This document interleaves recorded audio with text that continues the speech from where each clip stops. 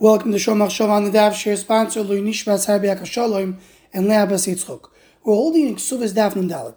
And in Omud Beis, we're starting the fifth parak Maseches Ksuvas. Afopi she'omru besula goyvim asayim v'almone mone.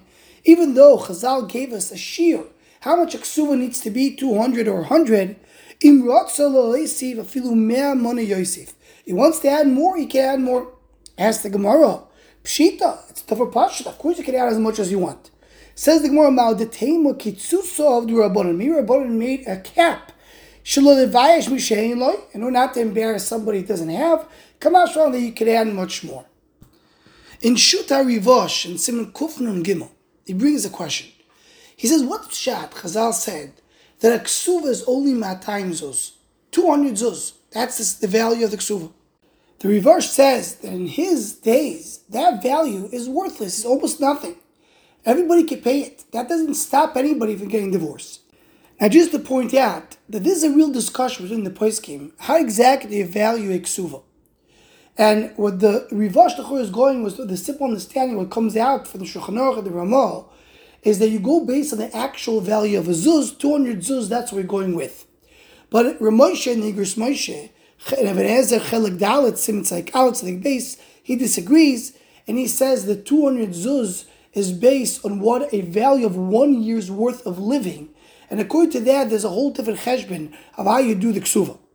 But if you go with a simple understanding that comes out of the Shulchan Aruch and the Ramah, the value of a ksuva is, in today's day and age, somewhere around $300.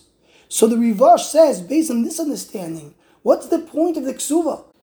If the idea is should not be easy for him to divorce her, it's such a small amount, what's the point?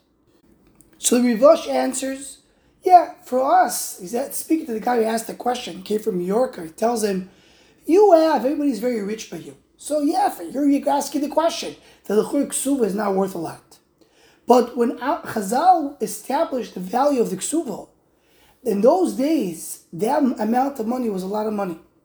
He says people at the time of Chazal were so poor. And he brings several riots, the fact that they mamish had no money, they couldn't even build. He brings the time of Hashmonoim, they couldn't build the menorah, they had to build it out of wood. And we know that Avdolim with the Shabbos, they didn't have enough money to buy wine. So says the Rivosh, Chazal saw that there are times where Am Yisrael is going to be very poor. So they gave a minimum amount. Why? As the Gemara says by us, we didn't want to give a number, a sum of a ksuva, which is something that some generations cannot handle. So Chazal gave a sum that every generation can handle. Now, if in later generations we are, Baruch Hashem, have much more money, and can give more, that's what you have to set the ksuva. As the Gemara says here, there's no miniyah, there's no limitations of how much you can give. But the reason why we started with a very small amount is take into account the generations of people that had no money, so they also can be mekayim the mitzvah ksuva. That's what the Rivosh says. And in Shut Keren Shloimeh, in the end of Hilchos Ksuvas, he brings his Rivosh, and he adds another point. He says, we know that Chazal say that a person who does not have 200 zuz, he has a din of an ani. He's a poor man. If he has a 200 zuz, he's not poor anymore, and therefore he can't take tzedakah. That's the shear that we have. So he says, according to this big Salah sets, if a person will need to give a ksuba less than 200 zuz, so let's say he'll be very poor, what will he do? He will give everything that he owns to the Isha. Because he's very poor, he has less than 200 zuz, he will be able to collect tzedakah.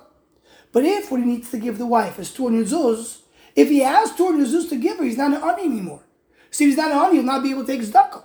So therefore, he will think twice before divorcing his wife and giving her 200 zuz. That's what he adds to this cheshbon of the Rivosh.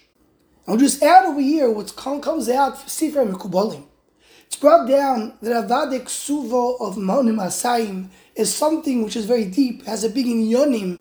Al Pi Kabbalah, there's a reason why it's specifically 200, and that's the 200 zuz the Chazal told us. And I'll say one thing that's brought down in Teres Breslev. It says there, as you just mentioned, the idea that 200 zuz, one makes a person not an ani. We spoke about it already in the beginning of Masechta, that a ksuva between a ish and isha represents the relation with the connection between HaKadosh Baruch Hu and Am Yisrael. A husband needs to make sure that his wife is out of the concept of being an ani. If she's with him, he takes care of her. But once she leaves, he always has to make sure she's not ani. She's not less than 200 zuz. That's why it's a 200, which that's the definition Chazal gave of what an ani is all about. And as we mentioned again in Masechta, the Keshav, HaKadosh Baruch Hu, and Am Yisrael is through the Ksuva. Which Ksuva? Torah. In Ein Ani says Chazal, Ein Ani Ela B'das. HaKadosh Baruch Hu says, regardless if we're going to be separated, so to speak, if you're not going to have the full Koyach HaTorah until Mashiach comes, still you need to have at least the 200 zuz. At least you have the amount that makes a person not Ani. Get away from a nius of das. Because the Ksura represents that the Zachar is a mashpia on the Nekeva and takes her out of the definition of being an Ani. Anyone who wants to join the Shomachshava email list to WhatsApp, please email shomachshava@gmail.com.